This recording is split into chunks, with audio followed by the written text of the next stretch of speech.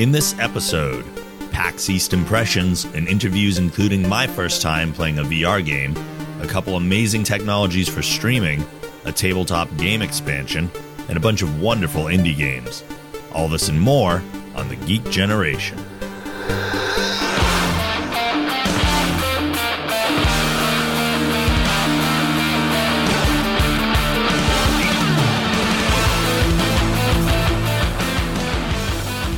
Hey everybody, welcome to the Geek Generation. I am your host, Rob Logan. This week is our PAX East 2016 recap. We have a whole bunch of interviews coming up with game developers that we recorded on the show floor. But before we get to those, just a few things about some games that I didn't do interviews about, but I did get a hands-on with and thought they were definitely worth sharing with all of you. So first up, Party Hard, which is a game that is out right now. It has been available for a while on PC, but Party Hard is now available on PS4 and Xbox One. So go ahead and pick up a copy of those. Also from Tiny Build is a game called Speedrunners. I've been playing it for the last week or so on the Twitch stream. You can check that out at twitch.tv/thegeekgeneration to see everything that we play over there. After being in Steam Early Access for 3 years, Speedrunners has officially released on April 19th. So you can pick up the full version of that game right now. They've worked out a lot of the bugs. They've added a story mode. Squalls and I were playing a little while ago, and it is an insanely fun game. We intended to play for maybe a few rounds, ended up playing for probably close to 3 hours. So it is very addictive. It's very easy to jump into, but requires a lot of mastery if you really want to become better than everybody else. The next game is a tabletop game that we got to see an expansion for, an exclusive expansion that the public didn't have eyes on yet. There's a tabletop game called Betrayal at House on the Hill, and the expansion that we played for it is called Widow's Walk. Now, Betrayal at House on the Hill is a game where you basically have a haunted house scenario. The board game is not something fixed. It's generated each time you play the game. So there are different floors of this house, and all of the characters that you are playing are inside of this house, and you all cooperatively work together to get items, collect artifacts, make things happen. But then at a certain point in the game, everything turns. So the haunt will happen, which is determined by dice and as the progression of the game and certain items that are collected. And when it does, it's revealed that one of the people within that house is the betrayer and turns against the rest of the house and generally, for the most part, tries to kill them. So now what started off as a cooperative game with everybody kind of boosting each other up becomes a competitive game, and now it's team versus team to see who's actually going to win. Now, the new expansion Widow's Walk includes 50 brand new haunts, featuring some written by the co-creators of Cards Against Humanity, cartoonist Pendleton Ward, and Penny Arcade's Jerry Hawkins. There are 20 new room tiles, including a never-before-explored new floor, the roof. There are 30 new cards, including 11 items, 11 events, and 8 omens, and 78 new tokens, including a new set of possession tokens that allow you to track your explorer's progress. The expected release date for Widow's Walk is October 14th.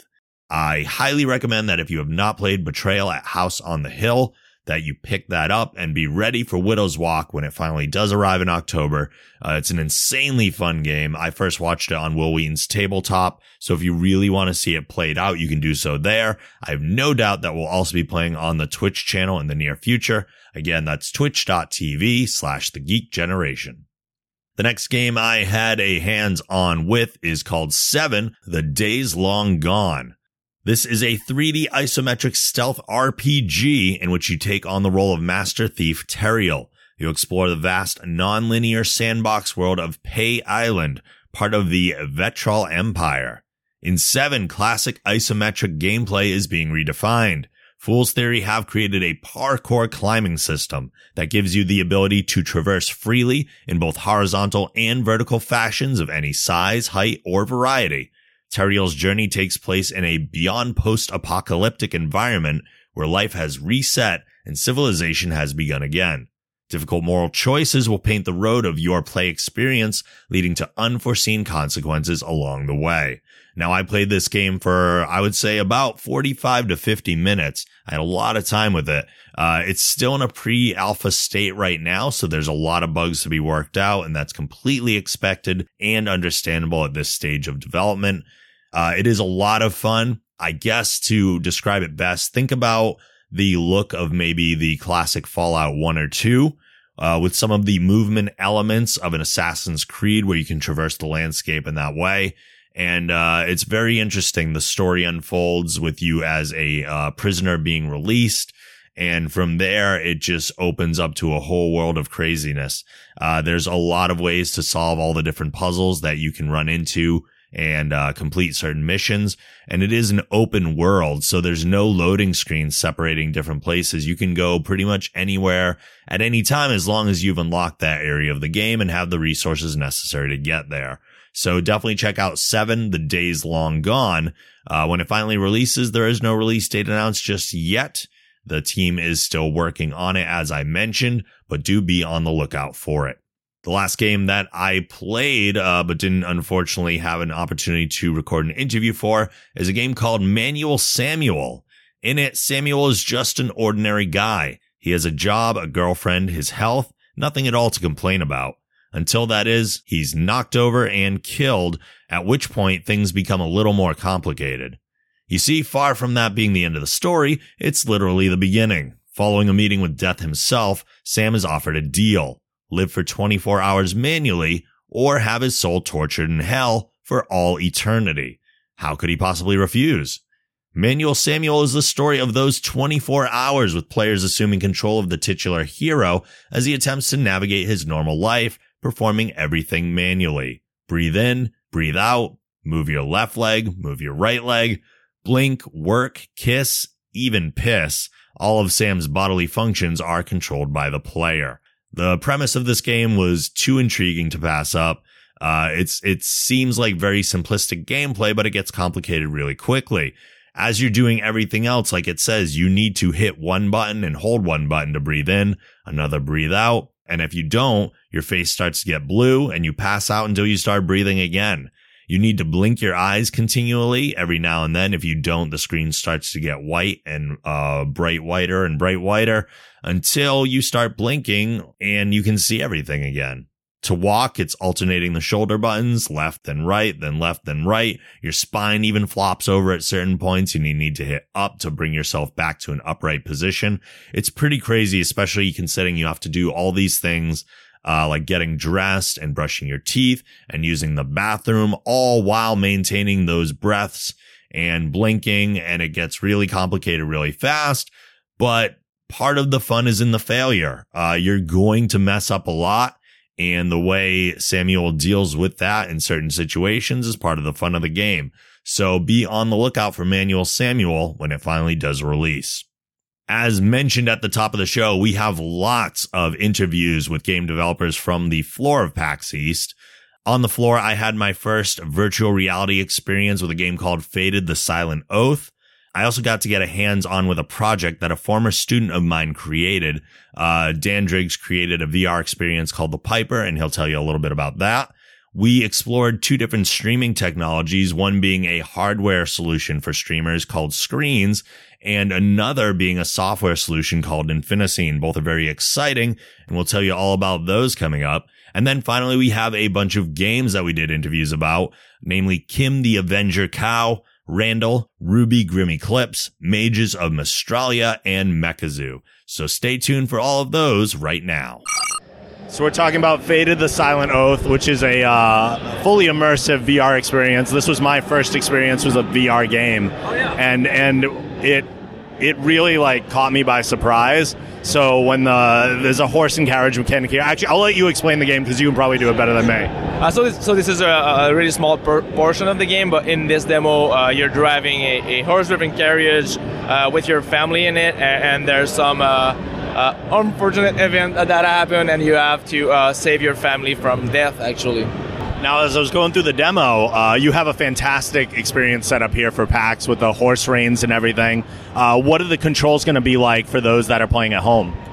We're supporting the Xbox controller. The game is cross-platform, so it's going to be on Oculus, HTC Vive, and PlayStation VR. So we wanted to build an experience that can have the same controller everywhere. So we built that with this in mind.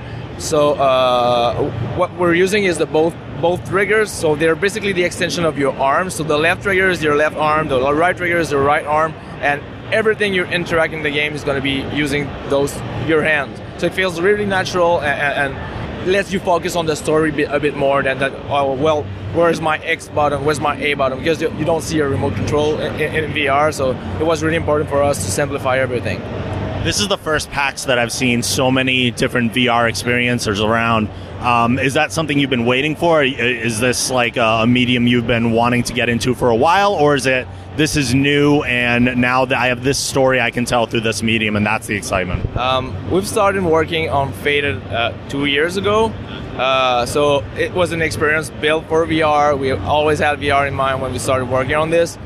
I wasn't part of this project, but we also did some Gear VR project before that, and some equivalent to the Google Cardboard things. It was a Viewmaster of Mattel. I don't know if you've seen this, but we've done a couple of VR experience. But this was our own IP, our own ideas, and we wanted to create a story-driven experience that focused on emotions and narrative, and yeah. I've noticed with a lot of VR games, too, one of the things that people are seeming to get around, or having to get around, is we don't have a treadmill or anything like that. So using the horse carriage is a smart way to create the narrative where you can actually move through this world. Was that what you went to first? Did you have the story first and then you wanted to create the transportation around that? Or was it you wanted something in a horse and buggy and then you tied the story to that?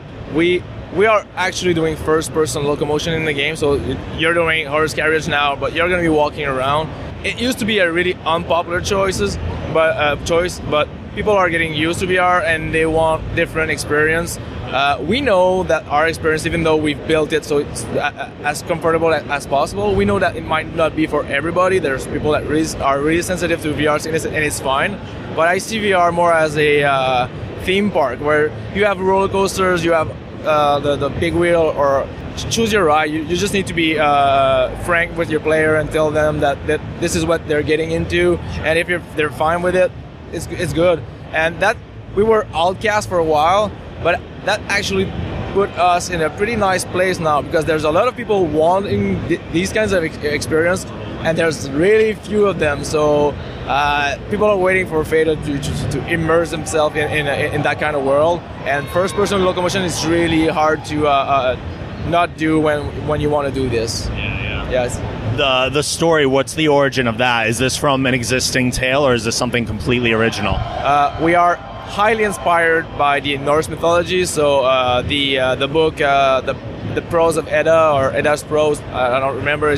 So we took that, we inspired ourselves, and so you are living the myth of the Norse mythology. So the myth is true. You're living in Yggdrasil. It's Ragnarok. It's the end of the world.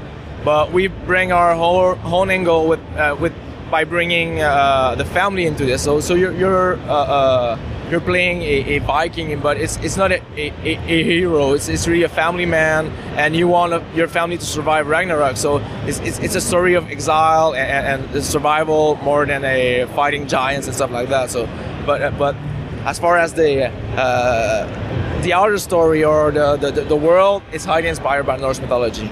Now, you have an interesting communication mechanic in the game, too, where the characters actually respond to your nods up and down and left and right. Were there other things that you had tried for communication, or was this kind of the idea from the beginning? Well, interaction with the outer world, well, the NPCs or the characters in the games are really important, because if you don't do it, you're going to feel like a ghost walking around, and it's even worse in VR because you're so immersed in it that anything that is off, you'll notice it, and it's going to break the sense of presence. So the nodding is one thing, but just small things like people acknowledging your presence, talking to you looking at you, but not in a creepy way. If I stare at you like this for a while, you say, well, this guy is a freak. So we had to figure out ways that the highs are tracking you, but not all the time. But yeah, you need to have the feeling that the world is aware of your presence wherever you go. So it's a big challenge, but I think we've done it pretty well. It's interesting with the first person thing like that, and like you said, the characters all acknowledging you. It really brings you into the game in a way that I've never experienced before, which is very exciting. What other things have you seen people do during these demos that you maybe didn't expect when you were programming the game? Well, it was something that I wish people would do, but I only saw a few people do it. Is that at some point, I don't know if you saw your child is actually almost falling. So I saw people reach down to her and try to grab her, and for me it's the best part because I really want to emphasize this relation of kin and protection of your child. And there's a strong bond there. I'm a father myself, so this is something I wanted to create in the game. So I'm really happy when I see this. I admit that I had an instinct when the Raven first landed on the car. I wanted to swat at it, and then I remembered I can't do that. So people want to pet it, but you want to throw them away. It's fine. Yeah, and when it picks up and gets going, I was not expecting that at all, and it did feel like a roller coaster. Like because this was my first VR experience, I didn't know how much my brain would accept this input as real. So as I started getting faster and approaching a cliff, I quickly got a fear of heights that I normally wouldn't get unless I was in the real world, and then it just all came in. Yeah, VR is awesome for this. Your brain gets tricked, really. You believe you are there, and this is great because, well, our demo is awesome, but you are also experiencing VR for the first time, man. So that gives us extra points because VR is awesome by itself. So, and honestly, this is a good experience to start with. But yeah, there's so many things you can do, and so many things you can explore. We wanted to explore emotions, but other people are doing great stuff with gameplays and social stuff. So there's a lot more coming, and we're so curious about what's the next thing. Well, I thank you for the experience. I am not only excited about VR as a whole now because of this game, but I'm excited for this game as well. So when is this coming out? April 28th on HTC Vive and Oculus Rift, and we're going to be a launch title in October for the PlayStation VR. Awesome. Thank you so much. Appreciate it. All right, so I'm here with the creator of Skreens, which is, you could probably better explain it. Creator. I'm part of one of the guys of the team, right? Okay. The creator's not here, but that's all fine. My name is Mark Clement. Okay. And you can probably describe the project a lot better than I, so you can give our listeners a brief overview. Yeah, so around 4 years ago, we were on a boat and we were thinking, hey, we should do something for TV. And then it turns out that we start looking at, people were doing video gaming and streaming, and we say, hey, you know what, that technology really can apply very well to street gamers and streamers. Yeah. And so we adapted the technology specifically for gamers and streamers, so to address the issues with how do you combine your consoles, your PC on the same display, or maybe your console, PC, and maybe a bit of TV, right? Kind of, and then said, these guys are going to stream, they're going to want to put their faces on the screen, and so we added chroma key. So we'd add a lot of features which allows them to complement what they're doing on XSplit or OBS, but made in a dedicated platform that that is stable, that is rugged, that can be shipped from point A to point B without having to reconfigure drivers or anything. So basically, it's a turnkey solution. Yeah. So I'm a streamer too, so it's one of the reasons I'm very excited about this. Aside from just the television applications, for sure, and the innovation there. So from a streamer point of view, what is this doing for me as far as like reducing my CPU load or anything like that? Well, from a streamer perspective, from a CPU perspective, you're not using a CPU, right? So you don't need that second box. If you need to composite your screen today, it's like you typically will have a second computer to do all the compositing. You don't need to do that anymore. So basically, all the compositing is done directly in the hardware. So you bring up your iOS application or your web browser, you basically composite the way that you want. You set up your mask, you set up your layers, you save them, you're done. Yeah. And then everything that you're doing live is actually composited directly on your screen. So there's on the hardware, there's a button that you can go out and press to change the layout. So if you have a certain workflow that you want to follow, you have step 1, step 2, step 3, you can actually step through all the layers as you are doing your production, right? So yeah, so from a simplifying your gear perspective, this is basically, it's all about HDMI connection, and basically we do all the compositing and the layering for you. Yeah. So I recently just started playing around with capture cards too, and experimenting with different ones. Is this a substitute, or is this something to add on to your existing setup? So from a capture card perspective, so we just had a Kickstarter, and on the Kickstarter we actually had this notion of having the Pro Series, which was adding a streaming device. So basically, as you create a composite image, you composite your image, and basically a one button push or go out to Twitch or wherever has got an 8.264. So we're building that. We're going to be shipping that. But putting that aside, so if you have your own gear today, so you're obviously streaming. So if you have your own gear, all you do is you would actually take your streaming device, you would hook it up directly to the output of Skreens, and then from that point you would stream out to whoever you're streaming. So it doesn't really remove any of your gear. It complements what you have, but it also simplifies your setup. So one of the appeals to me is, as I do stream, but I don't always just like to game. Like, I like to be a producer, and I like to build original content. We do like geek trivia game shows in a Jeopardy format. We host all sorts of game shows like that. So I like to have, possibly, it looks like you have the configuration on an iPad. Would I be able to hand that to someone else and have them basically produce my show and direct? Oh, absolutely. So the whole idea behind Skreens is to make things simple. So once the layouts have been created, once you're happy with the layouts, what you do is that you save them.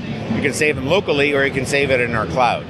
When they're saved in the cloud, that means that everybody that's in your family of cloud can go out and upload that layout to the iOS application or to the iPad, and basically utilize the way that you've done it, or maybe modify them on the fly. So basically, it's all about simplicity. You save the layout, and you can be recalled at any given time. So somebody else can go out and run your layouts as you're doing your production. Sure. We were talking a little bit before we started recording about the Kickstarter. Yeah. What has your experience been? Because I've found that a lot of Kickstarters don't seem to deliver on time. They run into a lot of problems moving forward. How has your experience been? Well, our experience with Kickstarter has been amazing. So we had been in designing these things for the last 4 years, and so we already had a working prototype because we had been participating at TwitchCon. We had been participating at all the last 5 PAXs. So when we went through Kickstarter, we already had the concept. We already had the hardware built for the Kickstarter, so we knew that we're going to be able to deliver. Sure. So we spent a lot of time. We have a really good engineering team. Spent a lot of time, tuning and figuring out the hardware, and working on bugs and working on interoperability issues. So for us, it's been amazing. And the beauty is that we actually shipped a product on the day that we promised we were going to ship.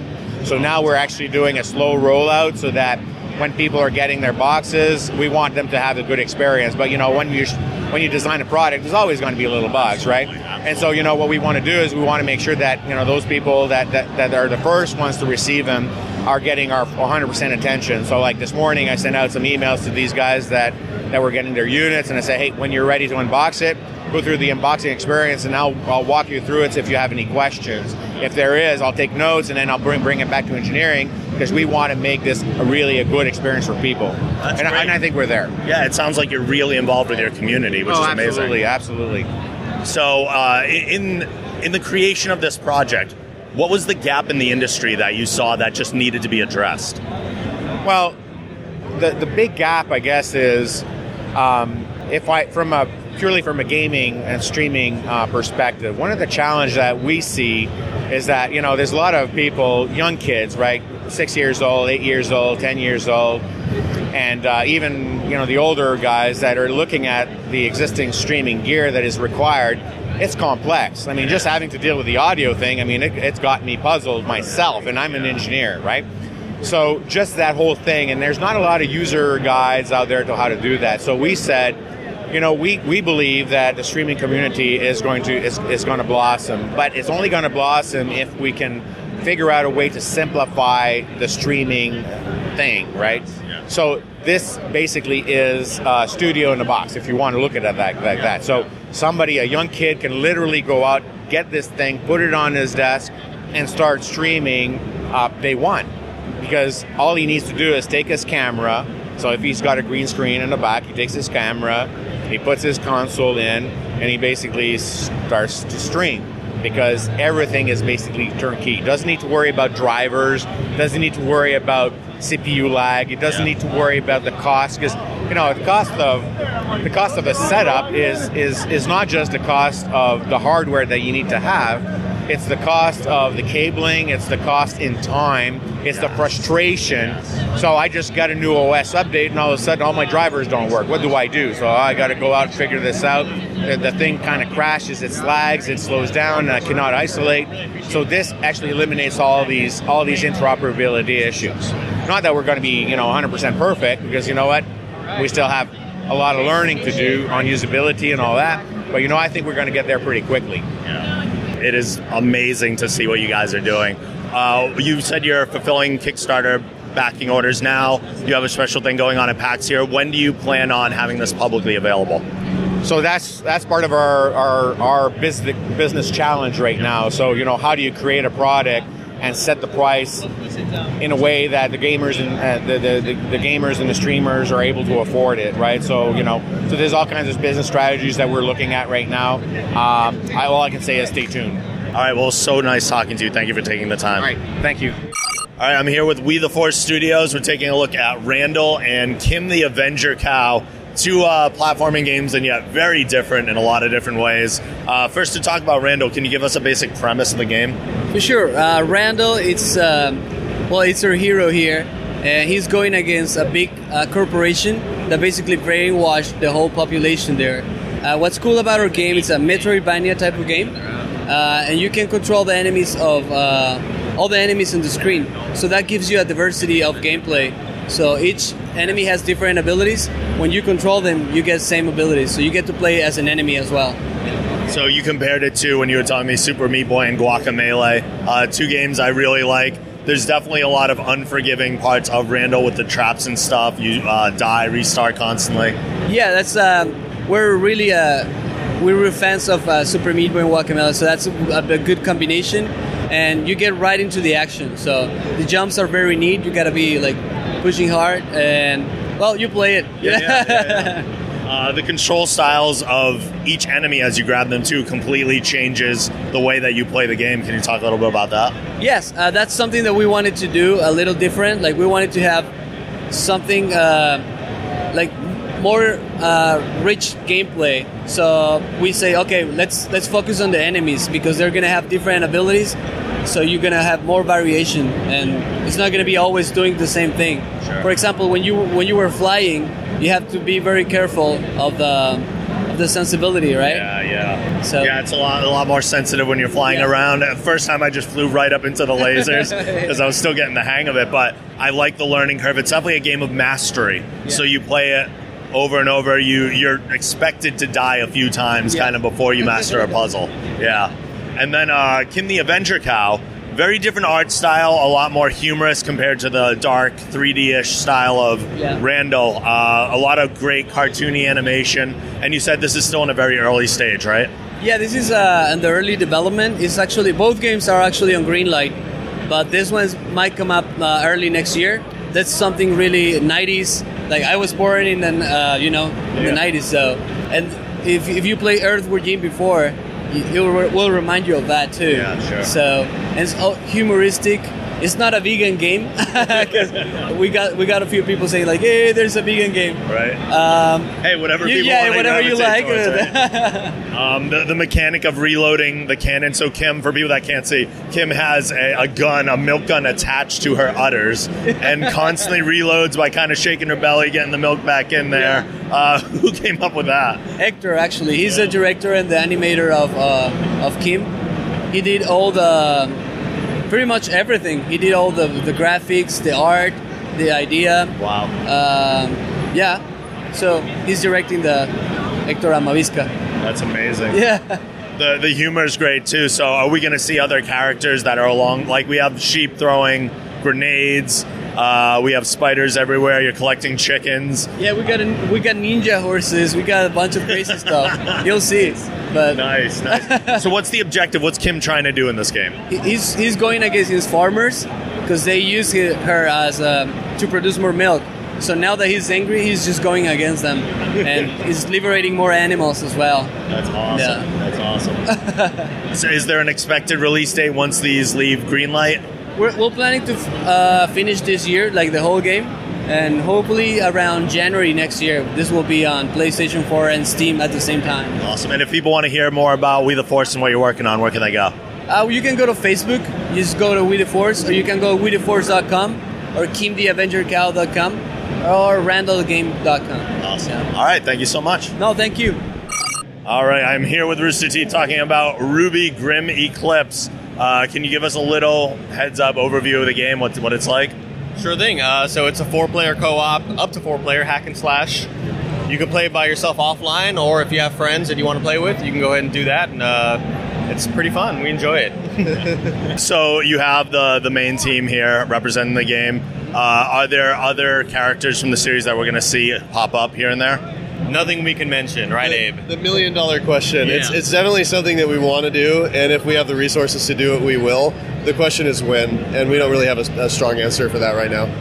So what is the status of the game currently? You said that it was on greenlight right now, right?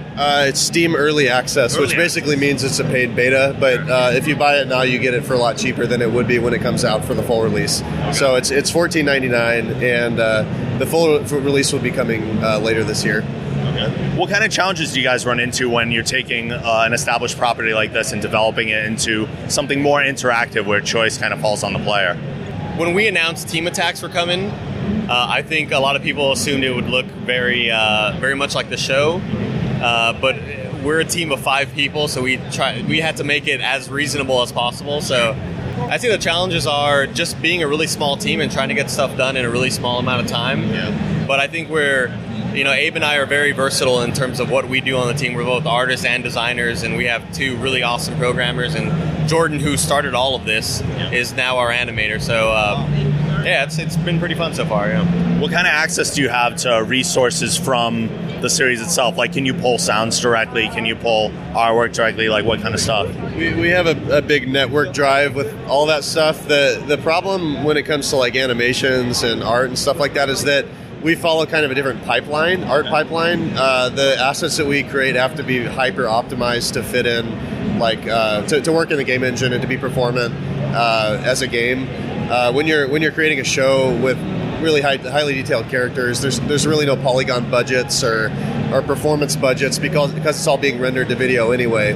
At the end of the day. So while that stuff is great reference, a lot of it has to be recreated for the game purposes. But as far as like audio goes, we can take that wholesale, and we have a lot of the audio assets in the game are, and all the music's taken from the show right now. So, plus, we have access to all the voice actors. They work with us there, so it's really easy. I know we're going to be needing some voiceover stuff for our next big update coming pretty soon. So. Everybody's there, so we don't really have to go too far to get voice talent and help. Miles is there, Barbara, everybody. A lot of licensed games in the past have suffered from just wanting to sell something based on the license and not necessarily being the best games. That's only changed, I think, in recent years. We're starting to see a higher caliber of those kind of games. What are you doing to kind of prevent falling into that potential trap?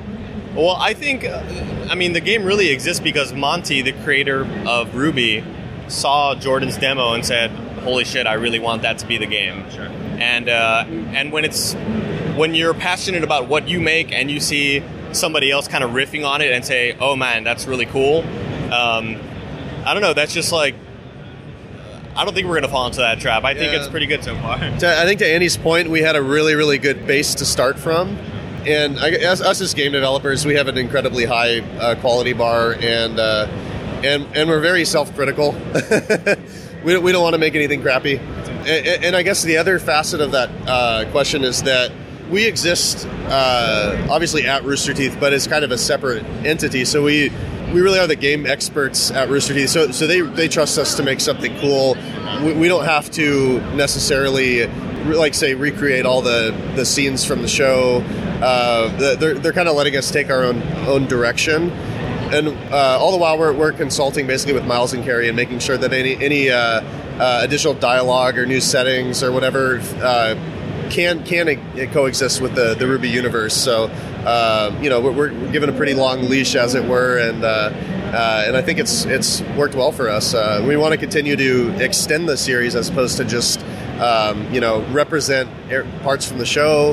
While that stuff is super cool to be able to interact with something that you've seen on TV, I think we also want to bring our own flavor to the RWBY universe, and who knows, maybe someday that'll be reverse integrated into the new season or whatever. It sounds like you're both fans, obviously, of the show and came into this as fans. Is there something you're trying to do, like you said, kind of adding something to the series? Is there a stamp that you're trying to put on your own personal stamp to say, like, I created this part of the canon and maybe now it carries over? Well, I know some parts of the story that are not really they're not able to be revealed yet. Sure. But we've talked about, like, wow, that'd be cool if this character popped up in the show, and so Miles and Carrie are aware of what the story is, and they, that'd be pretty awesome. That'd be something to be super proud of, because again, the shows, season 1, season 2 are really fun, and season 3 just kicked it up, and holy shit, it's awesome. And lastly, there's a lot of influences that I see in the game. There's a little Dynasty Warriors going on with waves of enemies and like that. What kind of other games were you looking at too for influences on this? Strangely, Left 4 Dead was an original kind of influence. The game has changed massively since then. I guess just to give you some RWBY game lore, we started with a prototype. From there, we wanted to take in kind of a very system-driven game with the equivalent of like a Left 4 Dead AI director that would spawn enemies and sort of pull you through a level systemically, as opposed to having to create content for it. And the reason we came up with that was because we were a small team and we're like, okay, what can we do to basically do this, create this game in the time allotted and make it good, and so that was like the original vision. It was like, oh, it'll be like Left 4 Dead, but then as it went on, we realized there were so many elements of like Left 4 Dead that like for instance the I don't know what you call them, the specialized zombies, the hunters, boomers, all that stuff, so significantly change up the gameplay. And we didn't have anything like that at the time. I think actually our AI's gotten a lot more complex since then. But the other facet of it is that writing a system that does that well, a dynamic system that basically creates an experience for you, takes so much engineering time. And we quickly found that out and went in a more content-driven thing. So it really isn't that much like Left 4 Dead, but it's interesting to think about how we've changed direction. The other reason that I think it didn't make sense for this game is that the RWBY as an IP is a very character-driven, content-driven show. We didn't want it to be like throwaway experiences. We want it to be a very crafted thing, like the show is. So that's kind of where we ended up. But in terms of other influences, I really love Bayonetta. I can see that. I think the Arkham series was a big influence. Like with the combat revision stuff, we've introduced mechanics like countering and heavy attack and some other stuff. Some new AI behaviors that have changed it up a little bit. The concept of like a guarded state. Sure. All of this kind of new, fresh stuff where we're taking elements of sort of Western beat 'em up games and sort of appending them to the Japanese style of game, and I think that marriage is cool, and that also kind of resonates with RWBY as a American-made anime. You know what I mean? So I think that's kind of where we're coming from. Initially, when I got hired, it was always I got hired on February 1st. I'm fairly new to the team, and Abe can tell you every meeting that we had about combat, I was the guy I was saying, well, in Dark Souls, blah blah blah, in Bloodborne, blah blah blah, but that would be sort of taken away from the fast-paced, high-paced combat that RWBY is. So Bloodborne's a little bit more sludges along, and it's a little bit more dirty and slower and stuff like that. So that's always been my sort of influence, but definitely the Arkham series, Assassin's Creed, sort of going between enemies and stunning this dude and taking this guy out.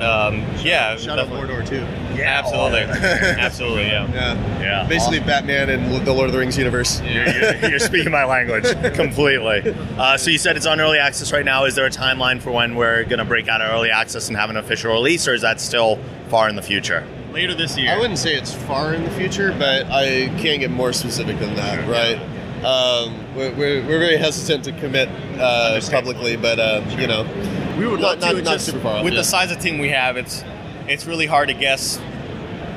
You know, to guess what we can do in that amount of time, just because it's kind of 5 people. What kind of roadblocks we'll run into and stuff like that. I mean, it's exactly. It's invigorating. It's really awesome making a game of this scale with this few people. It's like, well, how are we gonna like it completely changes the way you think about game development. You know, like it means that you have to cut corners in the right places and put your energy and be very focused with your energy. You know, so it's a different way of operating, but we like it, I think. Awesome. Well, thank you so much for taking the time. We look forward to the game. I know there's a huge fan base that also looks forward to it. So thanks for speaking to us. Yeah, thanks a lot, man. Appreciate it. We're here checking out Infiniscene at PAX East. Can you give a little overview of what Infiniscene actually is? Yeah, we're a broadcast studio in the cloud. Simpler way to say it, think Google Docs for live video production. Love it. Yeah. So the layout here, there's a lot of similar things for people that have used anything like OBS or XSplit or anything like that. You have your assets. Yeah, and I think you'll find that they're laid out a little bit better. They are. They It's tend more to be. approachable. So what we've done is essentially all you have to install on your local computer is a little app in the system tray. Okay. And then you pair that with our website with a little 6-digit code. Think about like installing Netflix on your Xbox kind of thing. Okay, cool. So that pairs up, and then you can grab sources from that, like the displays, the cameras, everything. But what's cool is you can pair multiple devices to one Infiniscene account. Okay. So we can actually pull in sources remotely.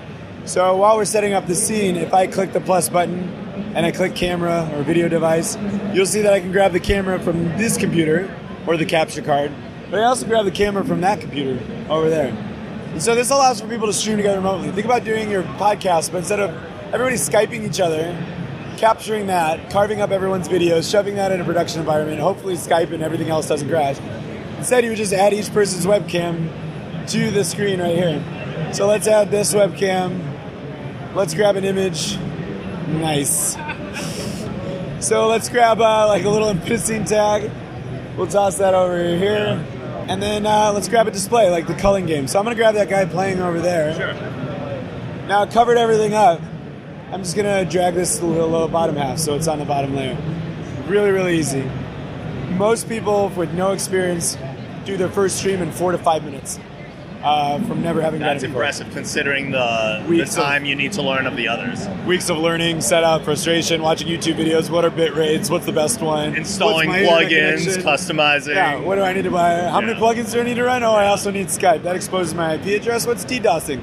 Anyway, long story short, if I was a beginner streamer, this is good enough where we are right now. Some of the previews, we got great internet here today. Up here in the corner, you'll notice the audio mixer. So this is pulled everything in. Your scenes are across the bottom. We store thumbnails for each of them, so once you're live, you can actually pull in or see, which scene is which. What you also have is the ability to add things that people are already used to, like Twitch alerts. But instead of having to install the browser plugin and everything else, you just position this here. Right now, you have to paste in the launch URL that you would get from Twitch alerts, but soon we're going to turn this into a drop-down where you just grab, you just pick out Chatbox or whatever.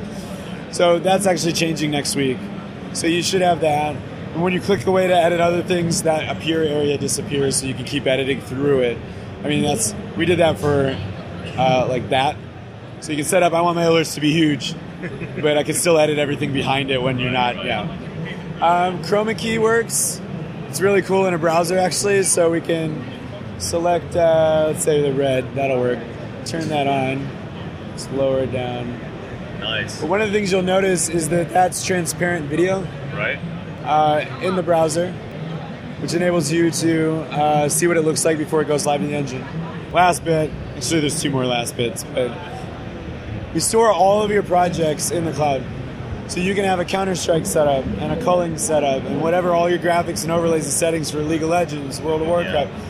So you can have multiple projects. They're all backed up to the cloud. No matter where you are, the only thing you need to do is link the computer you're on, and all your settings, overlays, alerts are ready to go wherever you are. Yeah. Also, no more OBS crashing, deleting all your scenes, and you resetting everything up.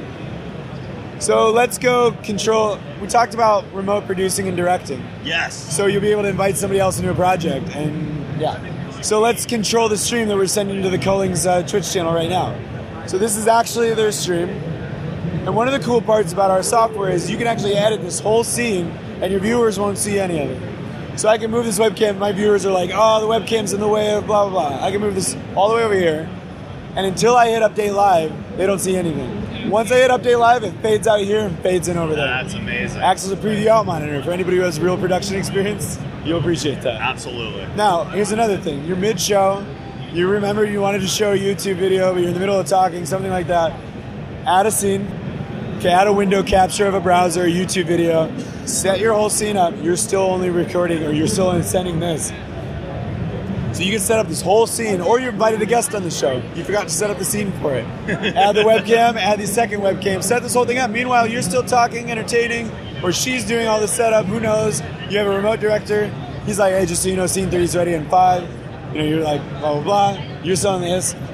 Then she'll click this, click Update Live, and now we're live on that. You've dynamically added a scene. You haven't had to stop the stream to adjust to anything. Update Live allows you to do a lot of things, mess with audio settings. So the whole thing acts as a preview out monitor. I love that you're talking about things in terms of being a director, too. So it's like, if you have someone directing your scene, like let's say you are doing a podcast, and even if you don't want everybody in the same specific window, it's like cut to camera B, cut to camera A, and that you can really produce content. Well, and what's interesting for content creators right now is they're even more talented than people even believe, because in no other industry does the talent also have to be the producer, the director, the technical lead, handle all of that stuff, handle all their motion graphics, and try to be funny and good at their games. Like, it's really incredible what these 1.7 now broadcasters on Twitch, 1.7 million? Yeah. What they've been able to accomplish with such limited tools up until now. So we're hoping that now you can invite your friend and say, hey, I'm getting popular. I'd like you to run my graphics or run my director so I can just focus on being a streamer. Yeah. And X. So, yeah, that's exactly right. And then the next thing is we actually launched a mobile app. And the mobile app shows you all of your scenes. Okay. So you can go into any one of your projects on your phone. Once you're set up your whole project here and you go live, you can close this web browser, go into your game, and you don't have to alt-tab or use hotkeys or any of that. You can use this as a little... So what you're seeing actually on the phone is tiles of each of your scenes. When I tap this, it switches to that scene. So, hey guys, thanks. Be right back. I'm going to grab some water. See you in 5. Boom. You're on another scene. Stop, start the stream. And the other thing I forgot to tell you is that no matter how much fun you're having or how much trouble you're having with our product, there's live chat support with us 24 hours a day. And there's only 10 of us, but usually one of us is up at 4 in the morning. Yeah. But that's in the app and on your phone, so you can talk to us. And I was messing with Zach from here. But fantastic. So this is really innovative. Now, what gaps were you seeing in the market that made you want to do this? The gap was almost my own. And it wasn't my idea.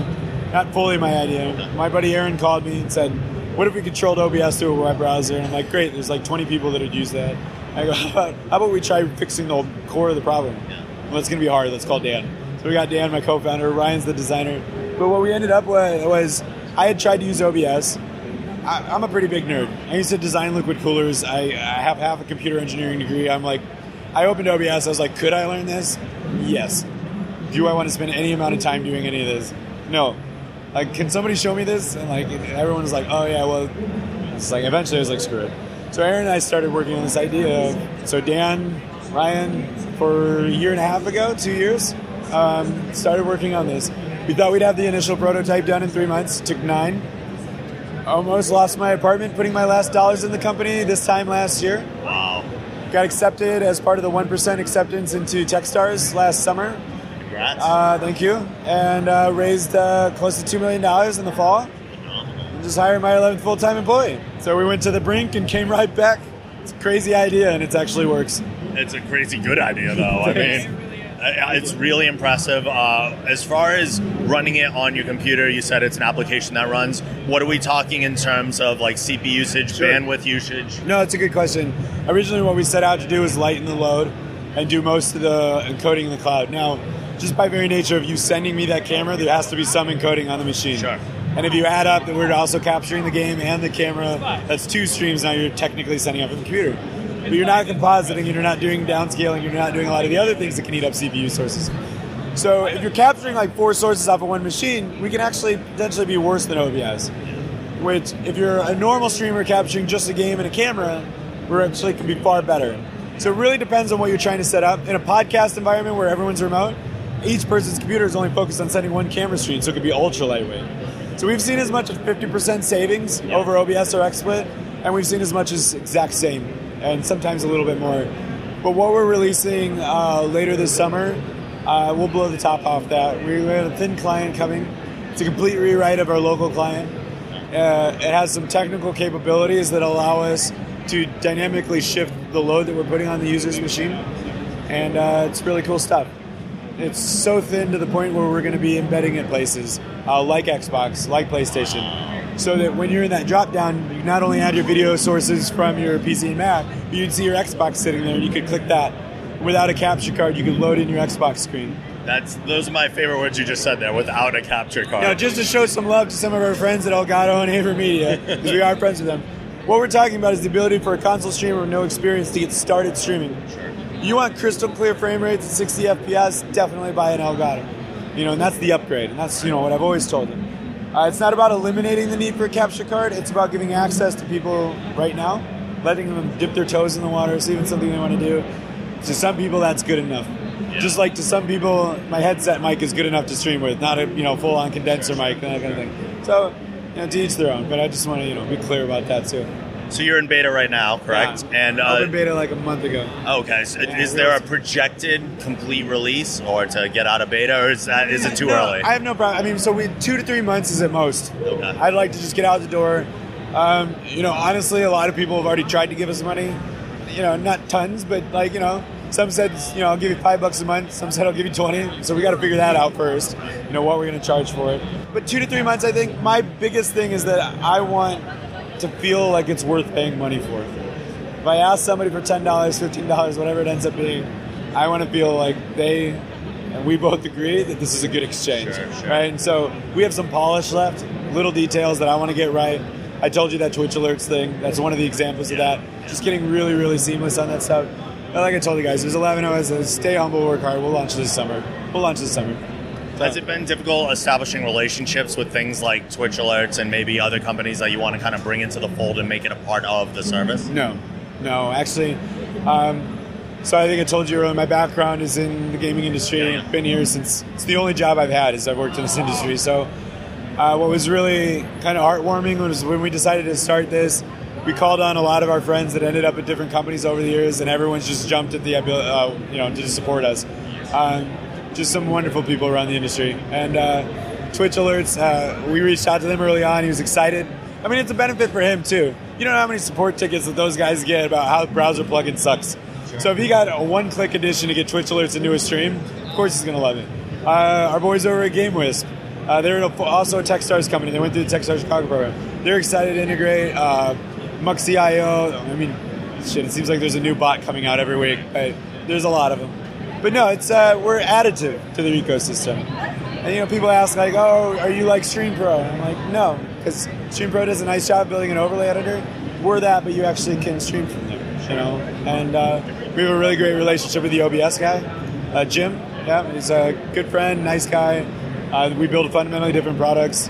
I love him for consistently working on a project that he's provided for free for such a community with little to no pay. And I have a tremendous amount of respect for open source and what he's done. We've actually used a little bit of open source, this GPL code in the client. We're moving away from it, but it was the best way for us to get the prototype done. He was supportive in the sense that he said as long as we abide by the GPL, we're good. So we're doing that soon. We're releasing the source code for the client. The community's been awesome. We called boys at Twitch too. Adam Contini. In his words, this is I won't cuss, but this is earth shattering. You can go ahead. Okay, so he looked at me when the first time I showed him the really basic working prototype a year ago. He goes, "This is fucking earth shattering." I mean, we're really excited, and the platforms love us because we can get their content creators on board. Nothing but love. Yeah. Even the people that struggle with our product in the beta, they'll have 2 hours long of misery trying to get something to work because we're in beta and there's bugs. And then they'll get up and running, stream for 5 hours, and tweet Infiniscene and their team are just some of the best people in product ever. And stay home and work hard. We just have a really good time. The potential is clearly there. Awesome. Clearly there. So I mean, this is going to be the thing. And you can tell I'm excited about it. I talk too much. As you should be. As you should be. You got everything in this. It's fantastic.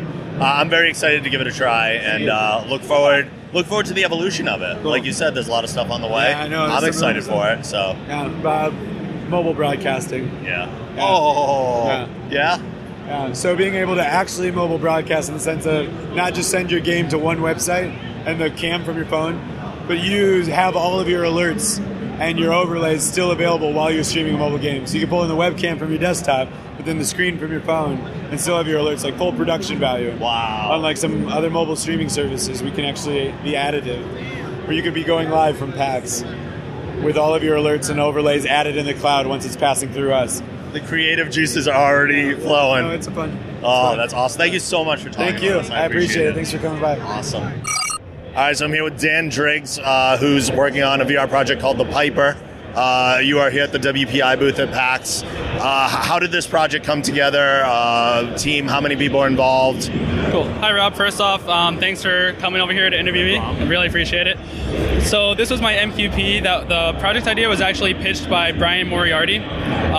Some of you might recognize that name from Loom. He's the creator of Loom. He gave a post-mortem talk at GDC last year. And he wanted to make a game based on the legend of the Pied Piper. And so myself, along with another artist, 2 programmers, and an audio guy, all kind of collaborated to create what we're showing here at PAX.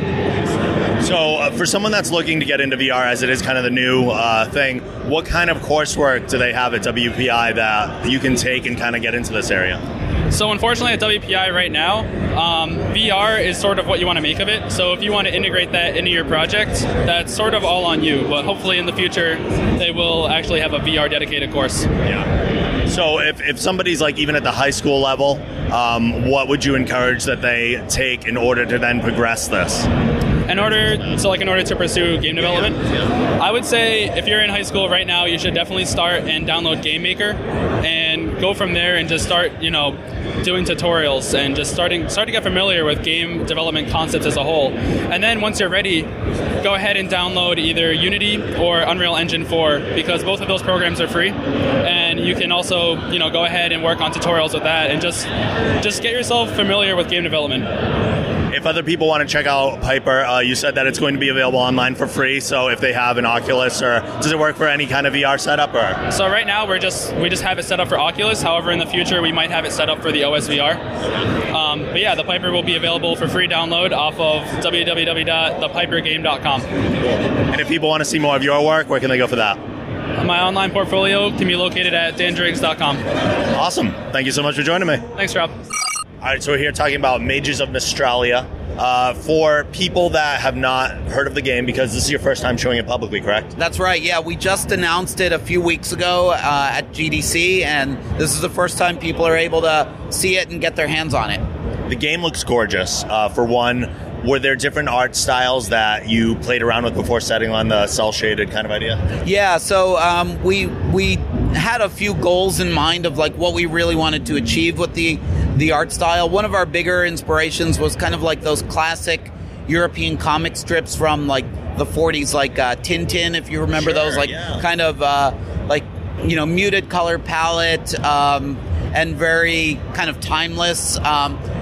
Accessible to people of all ages without being childish, because we didn't want it to look like a cartoony game, but we also wanted it to appeal very broadly. It's very inviting. When I saw it, I was like, oh, this looks like a fun, there's something fun and colorful and nice about it, but it's also deceptively complex on the back end as well too, which I like. Yeah, absolutely. Yeah, and that's inviting is a really good word for it. Yeah, we didn't want to have yet another dark world, brown and gray and, dark color palette. We wanted it to be vibrant. Sure. We wanted it to be, we took a lot of inspiration from games like Ocarina of Time, where it's, you just want to be in that world and you want to see like all the quirky characters and just see that world come to life. Yeah. Well, one of the things about the game that I think is probably one of the biggest selling points, and that was so appealing to me, is the spell crafting system. Can you tell us a little bit about that? Sure, yeah, that's really the core of the game. So in the game, you play as a character named Zia, who wakes up to discover that she has magic abilities, and magic is unfortunately outlawed where she lives, and so she goes into exile and tries to teach herself the ways of magic, and she finds these magical runes, which she can then use to modify the different spells that she starts off with. So she starts off with 4 categories of spells. They are melee, orb, self, and conjure. Okay. And multiply, those 4 types by 4 essences, which are air, fire, water, and earth. Okay. And so you've got like 16 starting points. But then when you augment those with different runes, you can modify those in different ways, and ultimately millions of potential combinations to create really complex spells. One of the things we're working on that's not in this build is we want to have nested spells, so being able to do things like once it hits its target, it can then trigger other spells to initiate. So people who I think there's going to be kind of 2 major categories of players. Some people are just going to put in a bunch of runes and just see what happens, and then there's going to be some who are like experts in the system and really making spells that are very tailor-made to something they want to do. And the more fluent you are in the system, the more you can get design spells that do something very specific, and it'll be very deep. Is part of the spell crafting to allow a player maybe multiple solutions to a certain puzzle? Oh, absolutely, yeah. In fact, because there's so many potential combinations, there's no way we could test every single one. So already at PAX East, when people have been playing it and there's a simple boss battle at the end of the demo, we've already found people coming up with solutions to beat that boss that we never even thought of. How rewarding is that to see the system you put in place used in that way? Oh, it's really gratifying. We're like, all right, there is, we always imagined that there would be a lot of depth in there, but I think in the back of our minds we were like, is there going to be like some kind of dominant spell that everyone winds up using because that's clearly the best way to go? And we're finding that no, actually people put a lot of their own, I guess, personality into it. They, the way they view how to beat the boss, that's how they kind of gravitate. It's kind of in a way like a Rorschach test where you go in and like people see, oh, well, clearly the obvious solution is to create, to conjure up some earth to push back this boss. And other people are like, no, obviously what you want to do is create multiple fireballs to shoot at the boss, and so everyone kind of sees what they think of as like the obvious solution, but everyone has a different obvious solution in mind. Cool. Yeah. All right, so we're going to take a look at the game too. Yeah. And you said this is got a little bit different than the demo you have on display here, or? Yeah, so it's actually very different from the demo that we've got on the show floor. So the game as it stands right now, we've got about 5 hours of gameplay done. Okay. I think by the end of when we're all said and done, it'll probably be about a 15-hour game, single-player campaign. Yeah. So this is just before this scene. I guess your listeners may not be able to see this. That's okay. But this is the second boss, and I'm going to. So let me. I'll just describe. As I mentioned before, there's that 4 different types of spells and 4 different categories, or 4 different essences. So I'll show, like, this is like what a melee looks like. It's melee with air. It's just like a little bit of lightning.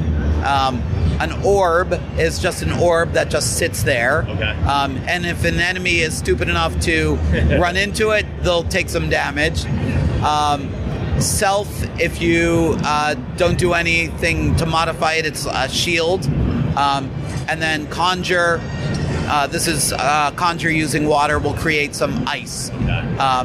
And then I'm gonna go back to orb and say, okay, so I'm gonna take that orb and I'm going to attach a move rune to it. So now, instead of just a fireball, just a ball sitting there, it'll actually move. Oh, great. And so it becomes like a moving fireball. And I'm going to take this move Magic rune. Missile. Exactly. And now I'm going to put that same move rune on water. And now if I conjure something, it'll create kind of like this ice bridge. And so in the demo that we've got people playing, there's actually a stretch of water that people have to go over. And you could do like conjure, and make your way across slowly, or you can attach the move rune and have it create a bridge. So I'll go back to orb. I'll put that move rune in there, and I'll also add a time rune. And the time increases the speed, so now I don't know if you could tell the difference, but it actually moves a lot faster. Yeah.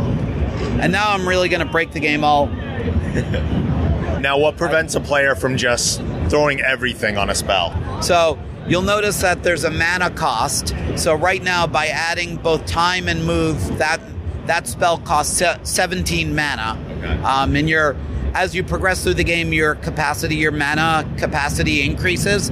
So not only will you get more runes and create more complicated spells, but you'll also be able to do those spells more often. Like if you create a really complicated spell, you might only be able to cast it once, and then you have to wait for your mana to recharge. But the more mana you have, the more you can increase it. So here, this is 17. I just gave myself, I cheated and put myself in God mode. I gave myself all the runes and also unlimited mana. Okay. So if I get rid of this time, that goes down to 13. Now this costs just 5 with just the orb by itself. But now I'm going to put a whole bunch of crap in there. And it totally breaks the game, but I'll put in... actually, I'm going to remove Detonate, even though Detonate's really cool. For this boss, actually Detonate, you need certain things to catch fire. Okay. And if you detonate, it won't catch fire. I'll put in the homing, so it'll... let's see, what else can I put in there? Repeating, which makes it so that I can cast the spell very quickly over and over. Let's see. Teleport, detonate, homing, repeat. I think this will be good. This will be a good start. So, let me see if I'm missing anything important. There's bouncing and boomeranging and stuff like that, but for here, yeah. So I've got 5 fireballs all going out at once. And so now I'm ready for this boss battle. And, I'm totally breaking this build because you're not supposed to have all those runes and unlimited mana. So I'm going to destroy this boss pretty quickly. But normally it would take a little bit longer. So the key for this boss, and it's in our trailer actually, he's got those 3 purple areas which are exposed weak spots. And if you can set those on fire, that causes him to open his mouth and expose. So, it's hard to describe, but there's fireballs flying all over the place because there's homing and it circles in on the different enemies. And he's got little spots that he catches on fire, needs to drop into the water to kind of shake it off. And once all 3 of those, then he's truly exposed, and you can get to his weak spot and hammer around at that. Now, if someone was using something other than fire, would that not work on this boss? That's right, yeah. So in this case, you would need fire because he's made of wood. So shooting an ice ball at him would not work because you need him to catch fire. So there are different scenarios where you might need different spell types. Like if you're crossing over a bridge of water, you would want to use either ice or maybe earth to cross over that. Like a fire bridge would probably not help you that much. Right. Yeah. Right. So just give you a hot foot as you bounce along. Yeah.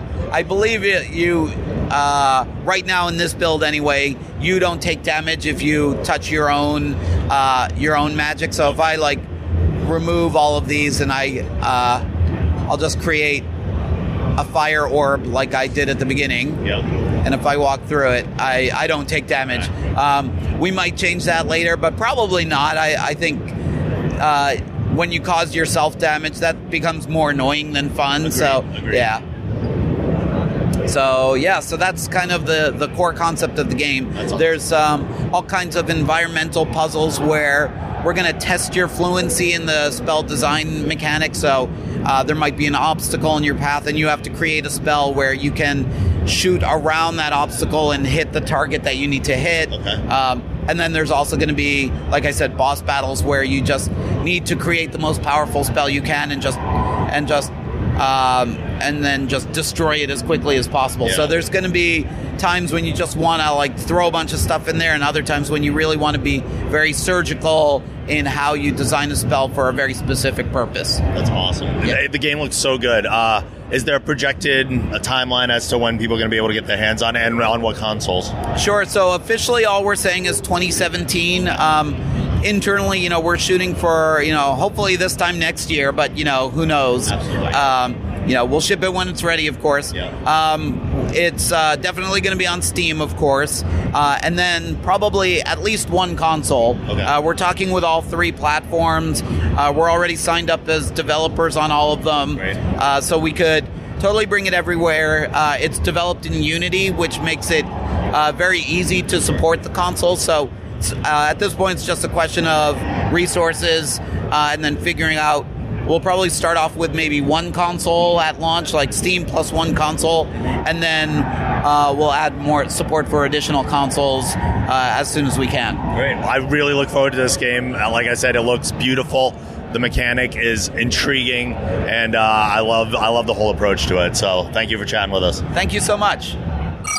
All right, we're here talking about Mekazoo, and you said this game has been in development for quite a while, and it's nearing the completion time. Releases right around the corner. So can you give us the premise of the game? Yeah, so Mekazoo is a 2D platformer in a 3D world.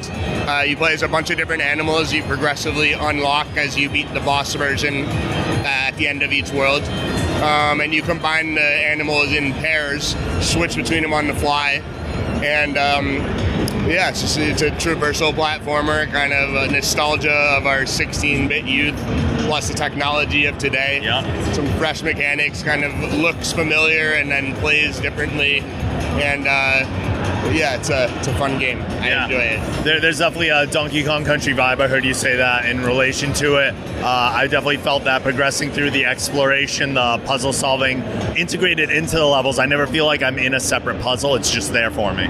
Right, yeah. There are some kind of, moments when you got to figure out which animal you should be, what combination you should be, but we never want to stop you for too long, never want you to, stand there stumped. So it's just kind of reflexes. We develop a visual language to kind of intuitively show you which animal you should be for different types of terrain. Like the armadillo rolls on curves, so when you see curved terrain, you want to roll up it with the armadillo. If you see a post that's just out of reach, you might want to be the frog to latch onto their tongue and so on. Yeah, there's the visual language, like having to play with colors and stuff too. There's a very neon world here. Why the technology aspect? We had this kind of a mechanical zoo. It's like kind of it was kind of an aesthetic choice. It was kind of we wanted to make it make sense that they are transforming into each other. So making it too naturalistic would be kind of weird. And we really like the aesthetic of it. We made our choices kind of experience first. Narrative was definitely an afterthought, by choice. We, in these modern platformers where they just stop your progress and give you a bunch of dialogue, story that you didn't come for, we're not really into that. So we just wanted to keep you in control at all times and just kind of just everything is there for the fun of it, to enhance the experience and make it just the coolest, funnest platformer. There's a nice blend between the organic and the mechanic. It's almost like if the Tron world had pets within it, and they're being brought into here. The depth of the game is something we talked about a little too. It's visually gorgeous, but you're never feeling like you're on a 2D plane. Yes, the characters are rendered in 3D, but so are the levels. The levels go back and forward, and there's a really nice sense of space.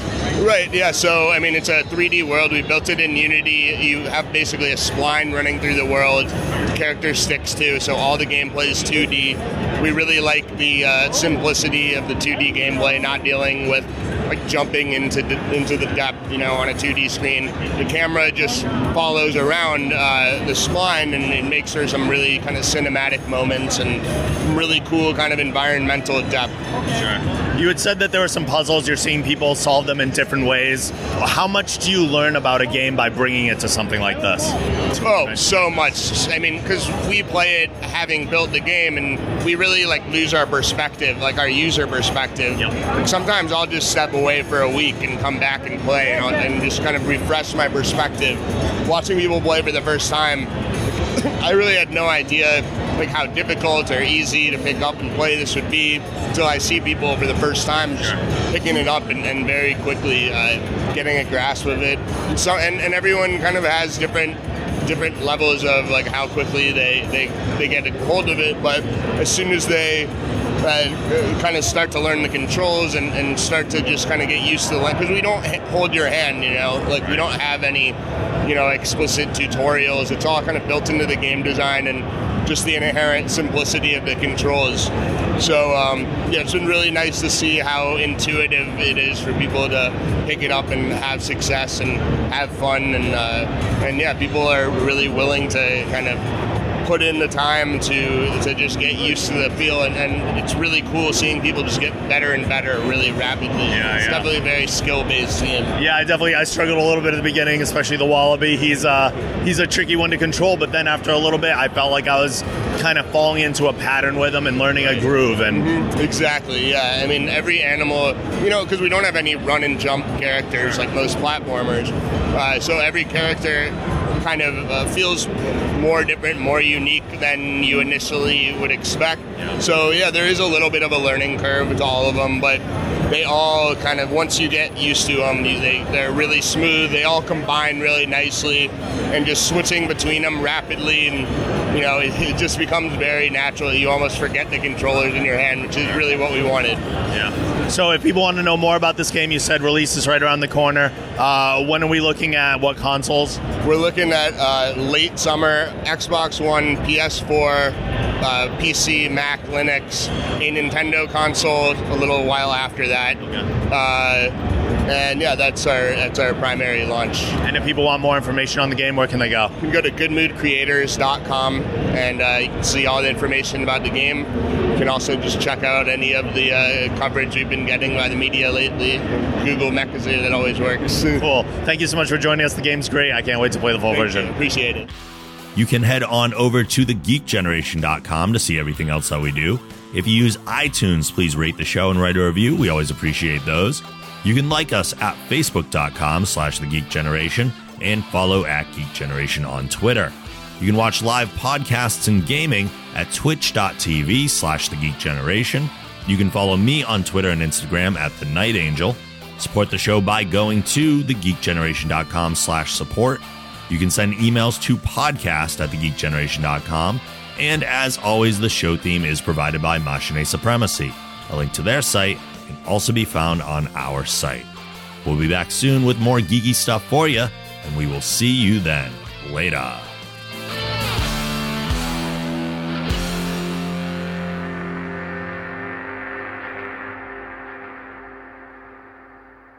Make it so.